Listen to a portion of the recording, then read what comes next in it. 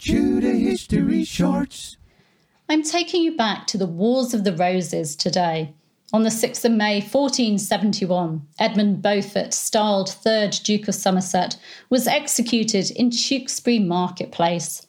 He'd headed Margaret of Anjou's Lancastrian troops at the Battle of Tewkesbury and, after their defeat by the Yorkists, had tried to take sanctuary at Tewkesbury Abbey. Edward IV broke into the abbey and captured him. He was buried at Tewkesbury Abbey.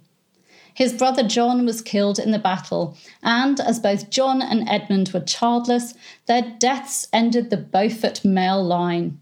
After Henry VI's murder on the 21st of May, Edmund's cousin Margaret Beaufort and her son Henry Tudor became the main Lancastrian representatives.